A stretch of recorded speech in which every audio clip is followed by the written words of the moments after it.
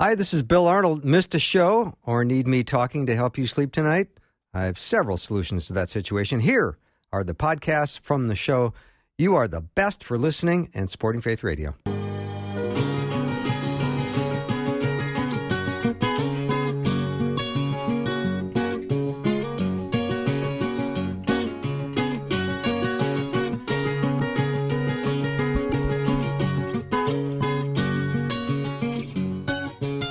And a warm welcome to Afternoons with me. I'm Bill Arnold. We're going to have a wonderful hour coming up with the Blooms. Jon and Pam Bloom are in studio.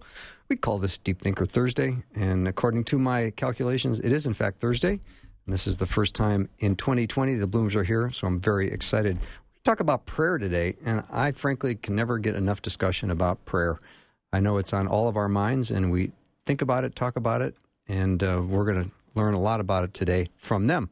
So we just want you to know that there's ever a time in the hour that you have a question or you have a point that you would like clarified. You can always just send me a text and I will ask on your behalf. 877-93-FAITH is the number, 877-93-FAITH. And you can go ahead and text a question at any time. So let's take 60 seconds and then bring on the Blooms. We live in a connected world, but no advancement in technology can offer real peace, hope, or encouragement. You can use technology to stay connected to the true source of life, God, when you download the free Faith Radio Network app. The app allows you to listen to previously aired programs, read articles, and listen to the live stream. Search for Faith Radio Network in your app store to download the free Faith Radio Network app today. Connecting your faith to your everyday life. I appreciate the constant biblical knowledge. I'm a stay-at-home mom, so reading the Bible can be tough because I can't sit down and read very often. So Faith Radio is definitely my place to get the word. Faith Radio, just listening to the programs, it's just very much inspiration to me. We're sharing each day together on Faith Radio.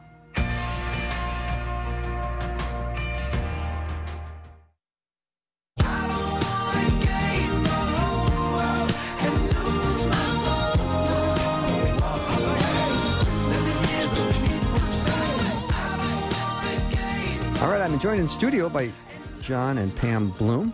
You probably know the Blooms well because they're a monthly guest on the show, and I just love every time they come in. It's like we do church when they come in. And Jon is co-founder and writer at desiringgod.org.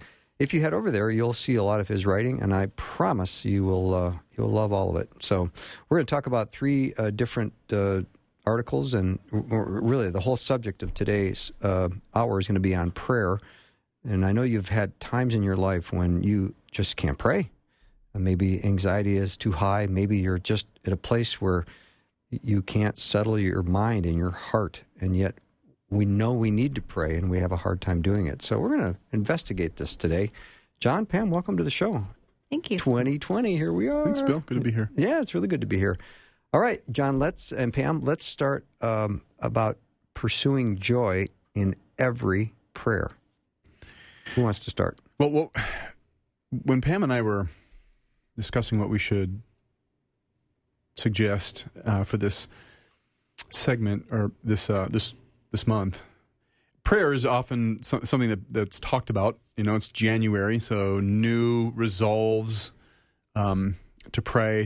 Oftentimes people are kicking off new efforts to read the Bible and pray and incorporate those disciplines into their lives in new ways, fresh ways. And what we thought we'd do is talk about prayer. And really, because discouragement is something that is frequently a part of our lives, what do you do when you feel really discouraged?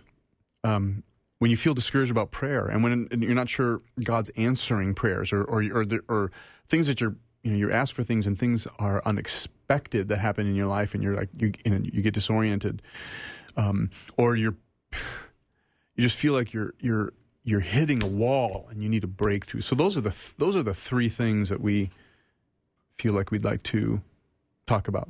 Mm-hmm. And we thought, as you're listening to us, we even thought about maybe proposing taking the hour to pray. But maybe while you're listening, this could even be a facilitated prayer. Like as you're hearing something that's striking you, like turn it into a mental prayer. Like this is a holy time. It can be communion with God as we talk and listen to this. And as you're talking about circumstances and things that we pray for, it may not even be in that being answered in the way we expect. And we'll get more to that later. But we're really turning our focus on who we're praying to. We're praying to God, and He is the source of our joy. In the things that we're praying for, we are wanting more joy. Like we're wanting the things that are going to make us happy. He is the one. So He could answer all our prayers, and if we don't grow closer to Him and know Him, we're missing it. We're not really looking for just the answers. And then we're looking in different expressions, that it's not joy just in worship or happy prayers, but God shows us in many kinds of prayers, which we'll talk about, we're pursuing our joy in Him. And maybe what we should do first is not talk about it, but do it. Let me just pray. I love that. Lord, you know where each person is at right now.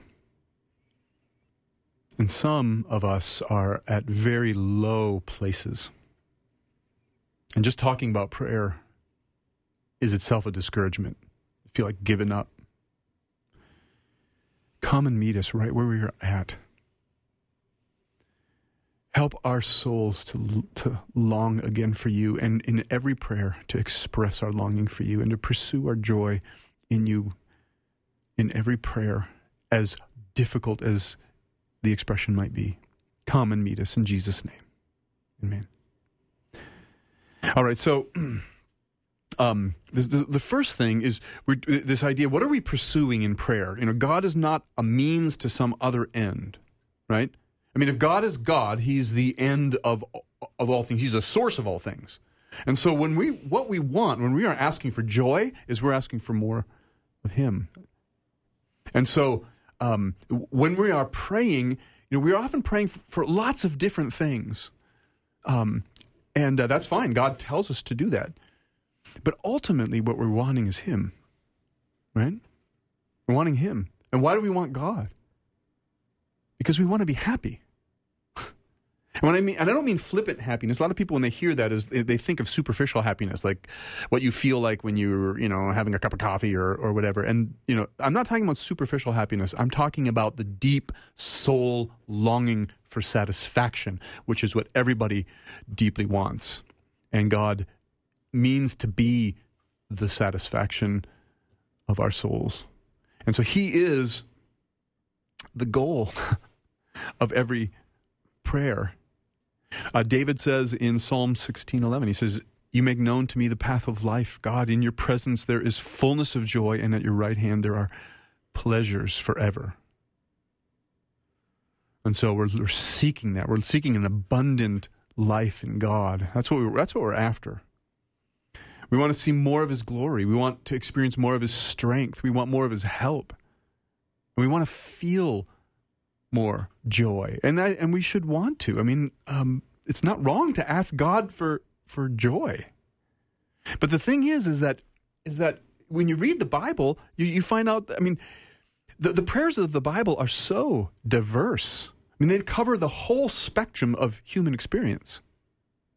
And you know, you got some prayers in the Bible that are full of, like, there's sweet adoration and strong declarations of faith, or songs of exultant joy and some great victory. But there's also prayers of perplexity over God's ways. Like, they don't, like, what are you doing, God? And there are groaning prayers in suffering, and there's confession of sin, grievous sin, and there's deep laments in the Bible. And the question is, could even these difficult prayers help voice our anguish to God and our confusion in very painful seasons? When we're doing that, like, are we coming to God as the source of our joy And I think we are. I think in every prayer, when we come to God, because what are we doing? We're coming to the fountain of all things. We're coming to him as our exceeding joy. It says in Psalm 43, our exceeding joy. And so I just want to take a couple, just some looks at a couple of biblical prayers. In Psalm 63, what we have is David saying, because your steadfast love, Lord, is better than life, my lips will praise you. And so I will bless you as long as I live, and in your name I will lift up my hands. My soul will be satisfied as with fat and rich foods, and my mouth will praise you with joyful lips. So that sounds like it's sweetly savoring God. But he says, my soul longs, yes, faints for the courts of the Lord. That's Psalm 84. My soul faints for the courts of the Lord. My soul faints for you, as in a dry and weary land where there is no water. That's back to Psalm 63. So this is in our longing and in our fainting, and we're often in that feeling like I feel like I am fainting, like I don't have energy. I'm longing, and we're going often to the prayers of God's deliverance. Like, we want to rejoice again that our God does deliver. And so we look to Psalm 40, verse 1 and 2. I wait patiently for the Lord, and he inclined and he heard my cry. He drew me up from the pit of destruction and out of the miry bog, and set my feet on a rock. He makes my... Okay. Oh, no. Go ahead, Pam. It just goes on to say he makes my steps secure. So where we feel like we are not, he is the one we're calling, like, make my steps secure. Help me rejoice and be glad in you, and to know the joy of my salvation. So how can you rephrase the verse, my soul longs, yes, faints for the courts of the Lord? Can you explain that? It is the psalmist is at that point he is removed from the courts of the Lord for some circumstantial reason. He could be under persecution, or he's away, but he's thinking of the temple. So this is the Old Testament context. He's longing, though, for the kind of sweet worship that he has tasted before, and so he said, my soul faints. Like it feels like, oh, I just want you. I just want to be near to you. It's a great longing. It's a longing feeling that you've had when you've tasted it before, and you want it again. So it's sort of a sweet longing. Okay, a sweet longing. It's not. That's helpful. There's some desperation, but it's kind of a sweet longing. Yeah.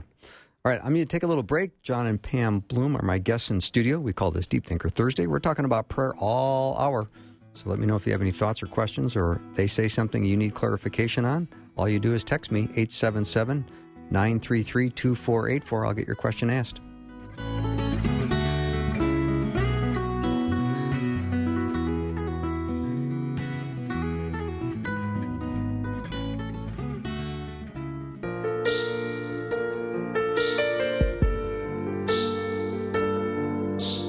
Thanks for being with me today. Jon and Pam Bloom are in studio. We call this Deep Thinker Thursday. We're talking about prayer. Let's go back to, is it Psalm 84? Actually, we're going to move on a little bit here, I think. So there's this kind of sweet longing, my soul faints for you. That's a kind of prayer that sometimes we pray. Another time is when we feel like we've lost joy. We've lost joy, and we're praying, God, revive our joy. That's Psalm 85. That's the next psalm. Okay. Will you not revive us again, that your people may rejoice in you? Show us your steadfast love, O Lord, and grant us your salvation. So what does the psalmist want? Well, in this context, he wants for the people of Israel who are experiencing God's indignation. Something has happened. And that's just, to us, it doesn't mean that God, that we're necessarily under God's punishment or discipline or something like that. But we've lost joy, and we want to experience it again. It's a longing, God, and it's a pursuit of joy in God because we're looking to Him as that source of joy. And so, but sometimes it is because we have sinned, and something our sin has given us a sense of alienation from God, and that's what David was experiencing in Psalm 51 when he says, God, have mercy on me, according to your steadfast love. According to your abundant mercies, blot out my transgressions and wash me from my iniquity and cleanse me from my sin and restore to me the joy of your salvation. So even when we are in repentant grief and feel regret, God is still honored when we seek our satisfaction. We come to Him humbly, and we're asking Him to restore our joy. And then I think we want to also look at the kinds of prayers where we just are honestly feeling forsaken by God. We're not seeing answers, or our circumstances are heavy and we feel severely afflicted, or we're walking with those who are, and we're learning to pray with them and not be trivial with it, but really pause and go with our friends in their dark places and sit with them and bring hope. And so it's modeled in Psalm 22, my God, why have you forsaken me? It's okay to ask. Why are you so far from saving me? And my words of my groaning, oh my God, I cried by day, and you do not answer, and by night I find no rest. So where there's insomnia from anxiety, where it's thoughts and fears that haunt us day and night, and we're not seeing answers, we're called to keep praying. And what's important to note is this is the same guy. This is David. So David's the one who wrote, Psalm 84, I believe. My soul. He wrote Psalm 63. My soul longs for you. My flesh faints for you, as in a dry and weary land where there is no water. He's got that sweet longing. Here he feels forsaken by God. And this is the psalm that Jesus quotes. On my the cross. God, yes, why have you forsaken me? Mm-hmm. And so it's a biblical thing to pray. There are those seasons. It's real. Mm-hmm. It's real. People really experience this, and the Bible gives us language for it. And permission, right? And which is permission. Yeah. It's not what we long for, but it's part of the human experience. It's on the option menu. It's part of the human experience. And let me go one step further before we jump into something else. Psalm 88 is probably the most desolate prayer in the Bible. I agree. You can say that it almost is a psalm devoid of hope. I say almost because it's not completely devoid of hope. We Pretty hear close. A flicker in the prayer's opening words when he says, "Oh Lord, God of my salvation, I cry out day and night before you. Let my prayer come before you. Incline your ear to my cry." Now this is what Psalm 88 is. What depression feels like. That's what This is a person in deep depression, long term. Mm-hmm. You can tell by it, and which means it's part of the human experience. God includes this sort of thing. If any of us were going to, put the songbook together of the scriptures, would we have put Psalm 88 in there? We'd be like, well, that's a downer. God puts it in there. Why? Because this is people's experience. There are times when it gets so dark that we wonder, and yet, we cry out. When we cry out to Him, it does honor Him because we're still coming to Him as the source of light, and we're asking Him, even in desperation, let my prayer come before you and incline your ear to my cry and give help to me. There are no easy answers for those. And Pam and I don't sit here talking about prayer as any experts on it. We struggle with everybody else in our lives of prayer. And we go through these kinds of seasons. I know what desolation feels like and deep depression. I know what acute anxiety feels like and all those kinds of things. And so I feel with those who are experiencing it right now. And And if somebody's in a time of deep spiritual darkness and it just isn't lifting, if you go to the desiringgod.org site, there's a little booklet that you can find. It's called When the Darkness Will Not Lift by John Piper. When the Darkness Will Not Lift. And it's a very, very helpful resource full of seasoned, wise, gentle biblical counsel for unrelenting darkness.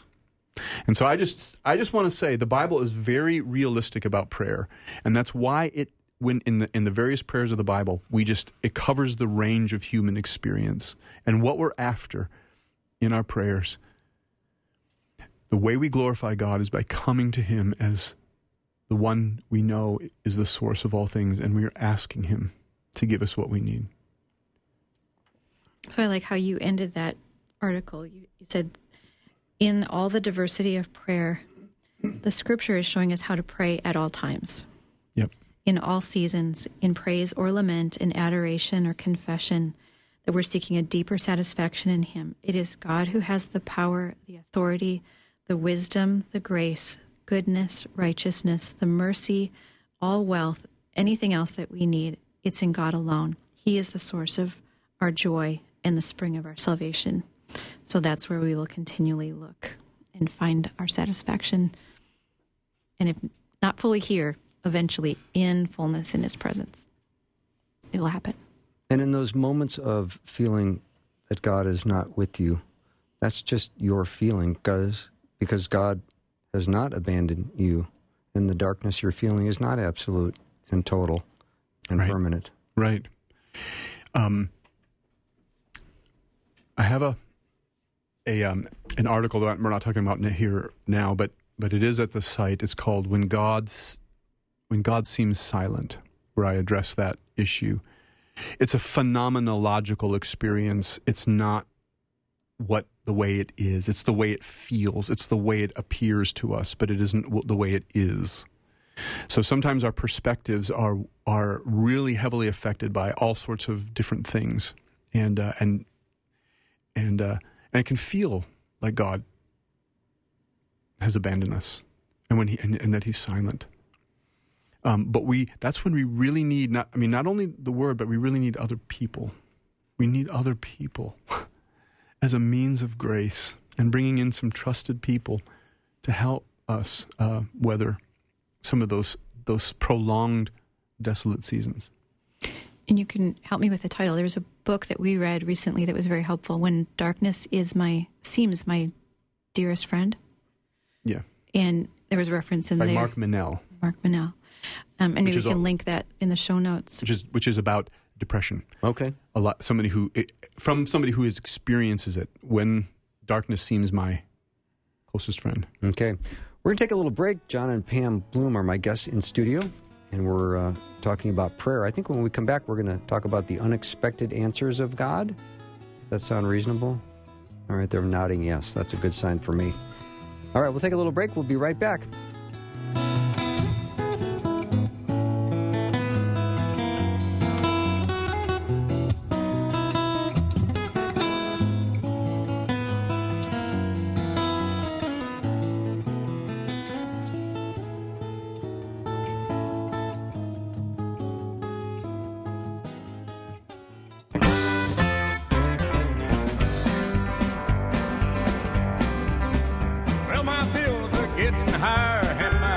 Welcome back to the show. We've got Jon and Pam Bloom in studio with Deep Thinker Thursday. Loving this. We're talking about prayer. I know there's some people who have just climbed in their car and they want to get caught up, so maybe you could summarize before we move on. So this first segment that we just had talked about the various ways the Bible gives us language for prayer, and how in all those various things, from sweet longing prayers and celebratory prayers and adoration prayers, all the way to deep, desperate prayers where people feel forsaken or feel just left in the dark of depression. The Bible gives all those language for all those kinds of prayers that humans experience, and helps us to pursue Him as our great ultimate joy, even when we don't feel joy. So that's kind of that was the first segment. Okay. The second one. Again, let's just remember what we're talking about. There's a lot to say about prayer. And so what we're really focusing on are ways that people can be discouraged in prayer and what God may be doing. All right? That's what this segment is about, is we can be praying for things, and then we might receive answers that we don't recognize as answers at first. And so this is just a way of trying to encourage people when you might be tempted to be discouraged, and God is actually beginning to answer things that you've been praying for. And so, Jesus makes this stunning, sweeping, glorious promise to us in John chapter 16 when he says, "In that day you will ask nothing of me. Truly, truly, I say to you, ask, or whatever you ask of the Father in my name, he will give it to you. Until now you've asked nothing in my name. Ask, and you will receive, that your joy may be full." Well, that's a wonderful promise. And God will ultimately be true to his promise. But we might go on and ask for things because we want the full joy that God is offering us. We're not wanting, the trivial joy of fleshly things. We're asking for greater faith, greater love, holiness, God, more wisdom, more discernment, more experience of your grace and boldness and joy. And those prayers can be sincere, and God loves to answer them. But we often don't know ourselves very well, or the depth of just the pervasiveness of our sin and what it really requires when God of us when God begins to answer our prayer. So we can often have ideal or romantic imaginations of how God is going to answer these prayers, and then we get confused when answers start coming, and they don't look like answers. They look like difficulty and soul wrestling and disappointment in things. And so I just want to say, these are the unexpected answers of God. And so let's just look at some ways that God may be answering, and maybe this will help you spot some things in your own life that you don't currently recognize as answers. So if we ask God for greater love for him, what might we expect to receive? Well, we might receive answers that give us greater awareness of our deep and pervasive sinful depravity, because those who are forgiven much love much, and those who are forgiven little love little. But when you first experience that sense of greater sense of sinfulness, you may not recognize God answering your prayers. And we might ask God to help us love our neighbors as ourselves. And then we might find the unusual, unexpected answer that we're drawn attention to a neighbor that is actually inconveniencing us and we're finding irritating. It might be someone in our family, someone we work with, a real neighbor, but that does not look like an answer. But it is an opportunity to love, and for us to find our selfishness in it and say, like, I'm realizing I need to be forgiven, and that's where I'm finding God's love. He's answering. It just is an unlikely place. We might be asking God for more sense of his nearness, because we know that the Bible says it's good for us to be near God. Psalm 73. But we might receive answers that break our hearts in some way, for God is near to the brokenhearted. I don't mean God is trying to be mean. I'm just saying that God in his wisdom, if God is near to the brokenhearted, there might be areas of our lives where we need a sense of brokenness and draw near to him in an unusual way. And we might say, God, I want to know more of your grace. What does grace mean? Can you show me? And he gives us an experience that is actually very humbling, where our pride is exposed. This happened to me recently, and it's hard to overcome. I can feel condemned in it, but I have a fresh experience of God's grace in my sin and in my mistake where I hurt someone. So it's an opportunity to be humble, right? Because God opposes the proud but gives grace to the humble.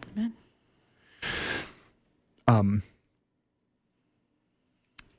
We might ask God, satisfy us with yourself so that we're not so easily satisfied by the world's mud puddles, as C.S. Lewis would say.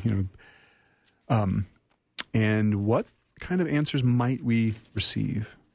Well, we might receive answers that cause us to be increasingly aware of evil and suffering and the injustices of the world, because those who hunger and thirst for righteousness will be satisfied. We might ask for greater wisdom and discernment. Don't we all have examples when you ask for wisdom, you have a really difficult situation that's confusing and it's mind-bending to figure out, and you are like, I have no human capacity to figure this out. I need your wisdom. And he's answering by the trouble that we have that we can't figure out alone. So he helps us to distinguish good from evil, like Hebrews 5 says. Now, if we ask God to increase our faith, what might we expect to receive? That's a great question. And this is something that I have done and have a fair amount of experience in. We might expect to be repeatedly put into situations where we discover that our perceptions are not trustworthy, so that we are forced to trust Christ's promises because we walk by faith and not by sight. So in other words, we might be put into positions repeatedly where we have to trust God's promises over our perceptions. And we might be asking God, help us to manage our money well, and that we would not love money, but we would use our money well. And maybe there is a need, but we might get an answer from him that gives us like even more opportunities to share our money where it already feels thin. And we could feel like our resources are depleted. There might be a job loss. We might have lost some money, or someone near to us needs it, and we hold it loosely. So the answer can be in a very unexpected and like heart exposing way, that it is a graceful answer. And when we are asking for our joy to be made more full and to experience more happiness in God, we might receive answers that at first cause earthly joys that we once thought were gained to us to feel more empty and hollow, and push us to search for the surpassing value of knowing Christ Jesus, as Paul said. So he got to the place where he counted everything that he once felt was gain to be loss in view of the surpassing value of knowing Christ Jesus. Now, I just want to say, we're just giving you some suggestions so that you don't grow discouraged and weary, because God can begin to answer, and those answers don't look like answers. Like, they're not what we envisioned when we asked for it, but they are the means through which we are being led that direction. And so we're just trying to give some sense of that so that you're not overly discouraged. When it comes to God, and we're not saying that God loves to be mean, to answer in mean ways. That's not his point. His point is to say yes to deeper joy by redirecting us from places where we've oriented ourselves and need reorientation. Anyone who's familiar with your writing or speaking knows that you pray whatever it takes prayers. And as I've watched you pray them, I've read your list, prayed some with you, and also felt like, Jon, maybe don't pray all those, because I see how they're answered, and they're challenging. They are unexpected and disorienting results sometimes. But where my flesh goes, oh, don't pray that, it might get answered in a way that's uncomfortable, I've learned, and I'm learning still, to welcome those prayers, to trust God, that I really do in the end love the answers. They're hard, but they really show more of what God is like and make me happier in the end. And so we're encouraging you, don't hold back from praying those, but lean into them. You might want to after hearing that. And if that's where you end up, that's really missing the point, yes. And probably not doing a good job of... The point is that... So here's the principle from Hebrews 12:11. All discipline for the moment seems painful rather than pleasant, but later it yields the peaceful fruit of righteousness to those who've been trained by it. That's what we're talking about. If we need to be disciplined, we want to be disciplined if we really want more joy. And God is a loving Father in that way. So what about preparing your heart to understand, recognize, and receive God's answer, if you've prayed and asked for God to have a specific outcome and you don't see it happen the way you prayed, where your heart is still open to receiving the way in which God is answering it versus walking away going, God didn't answer my prayer once again. Yeah. Well, that's one of the reasons why we wanted to walk through that is to give people a different way of looking at things, to help them always pray and not lose heart, as Jesus said, or as was said about Jesus. So he told a parable about prayer. A couple of parables, like the widow who wouldn't give up on the judge, right, and the neighbor who kept knocking on his neighbor's door, asking for bread for a guest.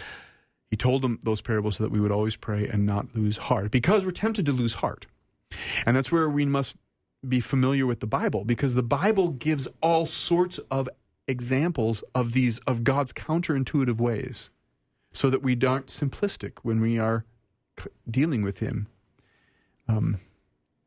So I find it interesting that you say that when God starts to answer our prayers, we find His answers oftentimes disorienting. It can be, yeah. Yeah. They can be. They're not always. I get it. But they can be. But He is reorienting our heart and our expectations. So we think we know what a good answer would look like. Exactly. And we always know that, don't we? We need the reorientation. It's not, God, you are disorienting. It can feel like that. Like, God, what are you doing? This is the way a good God would act. Oh, I guess you are God and you get to decide. Mm-hmm. It's a surrender. It's being honest with Him. Like, you are disappointing me and you're reappointing my mind, adjusting me. And we need to do it in community. I was remembering as we were talking earlier, like, we're helping each other discern what's real and not real. Yes. Remembering what God is like when He's accused in our heads. We're not like intentionally accusing Him, but we're questioning, like, is He really trustworthy? Look what's happening. I don't know.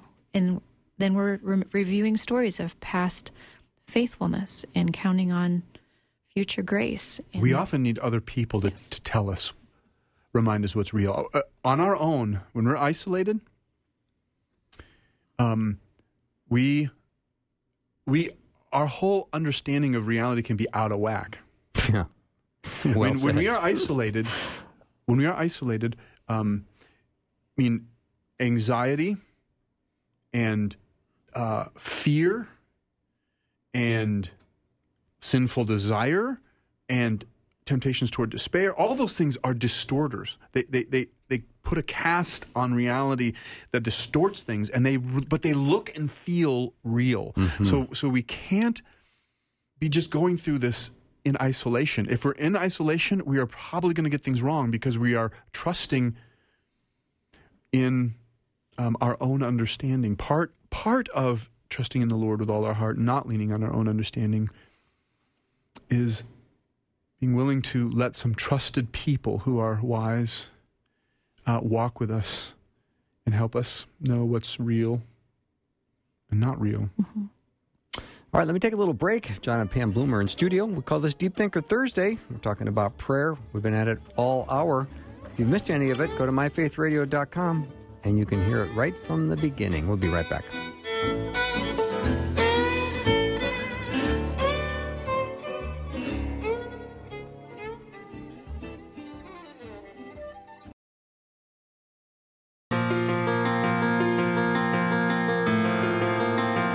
So glad to have Jon and Pam Bloom in studio talking about prayer today.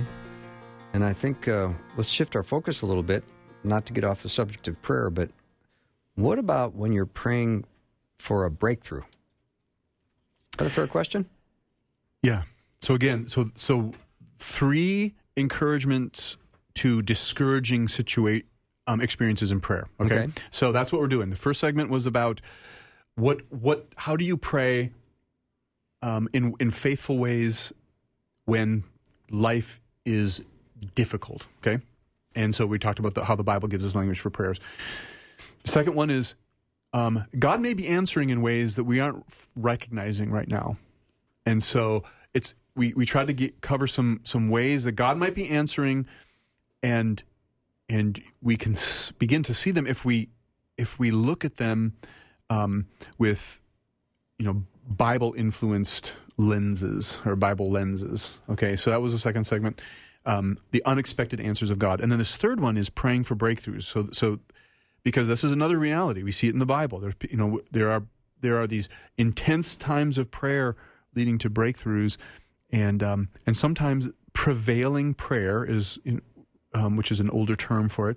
Prevailing prayer is called upon to make breakthroughs. It might be a personal breakthrough in our lives or breakthrough into some kingdom advance. So a breakthrough is a military concept. So when an army is able to weaken its enemy's forces at a point of collapse, then a breakthrough occurs. That's the idea, and it allows the army then to invade that territory. They've been able to break through a line or a stronghold.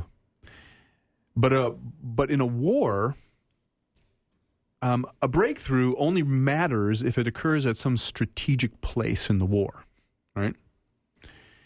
And the evidence that a location is strategic is almost always revealed by the amount of enemy forces that are amassed at that place to protect it, right?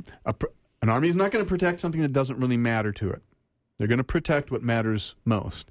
And so an army led by a skilled general or generals, they're going to ferociously protect what it prizes most highly. So that's the idea. And so an invading army, if you're going to make a breakthrough at an important place, you can expect fierce opposition. Mm-hmm. That's the idea. So if you're experiencing fierce opposition, there's probably some strategy that you're, in that area. I mean, there's something's going on there. There's a reason why that means something to the enemy forces. Strategic ground is not yielded easily. That's the idea. Okay, so it's as true with spiritual warfare, obviously, as it is with earthly or terrestrial warfare. And if the church, which it is an invading force in the kingdom, in Satan's territory, then we're going to need to expect that that there's going to be significant opposition in places that are strategically important to the enemy's strongholds. We got to keep that in mind. We're praying for breakthroughs, and when things aren't moving, then that's when we need to get determined, not faint-hearted or just give up. So that analogy of war translates to the church, where the church is to be an invading force, where we might easily slip into a defensive, circle the wagons kind of mindset. But Jesus intends us to be assertive, aggressive, not merely defenders. We have a commission. We've been commissioned to go and make disciples of all nations in a world that lies in the power of the evil one, and it's using military language, that our mission is to liberate those who the devil has taken captive to do his will. And we must keep in mind that there's a strategy, and it's not this war is not, this land is not easily yielded. So whether we're battling for breakthroughs against our own sin or unbelief of a loved one, and as I was preparing, I was even thinking, like, these listeners are familiar with this, where there's a lot of opposition. People in ministry, if you're praying for a loved one who's not saved, like, there is opposition against you. We are familiar, and we need to be reminded of this analogy. We are on a missional advance. Church planters know this well, those who are reaching unreached people. If you are rescuing persecuted believers, rescuing orphans, adoption, sex slaves, the unborn, we're all up against spiritual forces of evil in the heavenly places. And we don't know exactly what that means, except that these forces are very strong.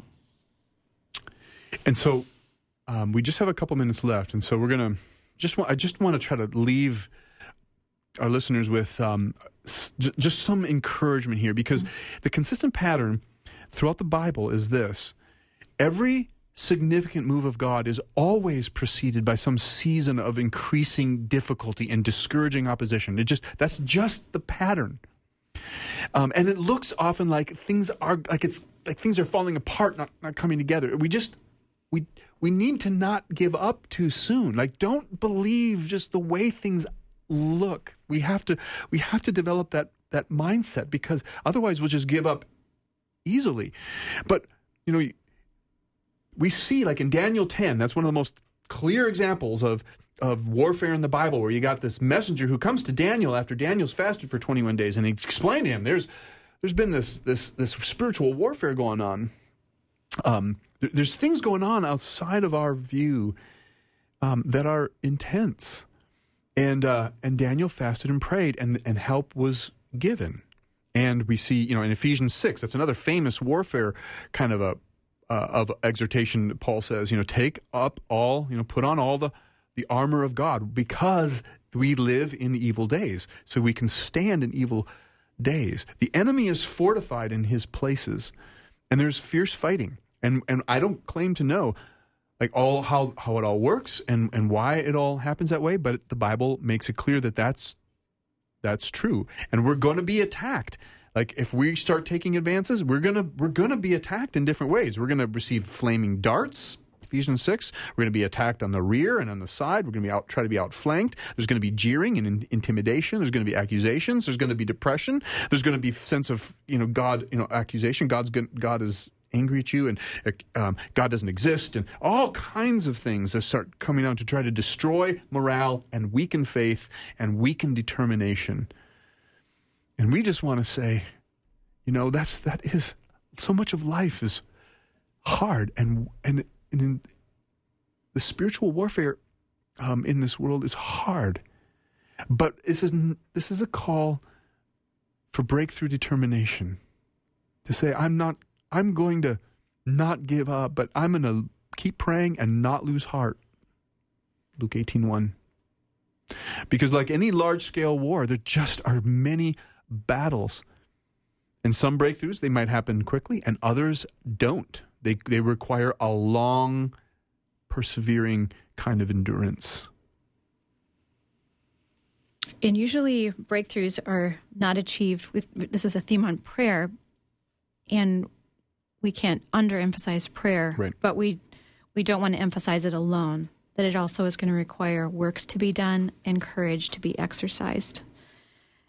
There's real spiritual breakthroughs that are not achieved just through prayer. We need concentrated prayer, and we ought to rally together after hearing this. Like, let's pray in twos and threes and in our churches, and not talk about our problems, but pray about them. And then we also want to reference, if someone would like to explore more on prayer, John Piper's written in his book, Hunger for God, on fasting, that would be another thing to add to our prayer discussion and our spiritual habits. Because the Bible clearly connects fasting with breakthrough kind of praying. We see it repeatedly in the Scriptures. And so John has John's book, Hunger for God, is about fasting and prayer. Like, what's the fasting's role? Mm-hmm. And so if you're praying for a breakthrough and not seeing it, just want to, and in fact, you're experiencing more temptations, we just want to say, don't give up. Don't give up. Increase your sense of determination. Don't lose heart. Grow determined, because we believe there will be a breakthrough ahead. Thank you so much, Jon and Pam, for being here. I love Deep Thinker Thursday. I know our listeners do too. It's been great seeing you again and having you in studio. It's been good to be here. Yeah, that wraps up our show for the day. Thanks to the guys for coming in for Guy Talk and the Blooms for being here. What a great couple hours. If you missed any of it, you're going to want to go to myfaithradio.com, go to the Afternoons with Bill show page, and you can hear it, all of it, right from the beginning. I hope you have a great night. God bless. I'll see you tomorrow.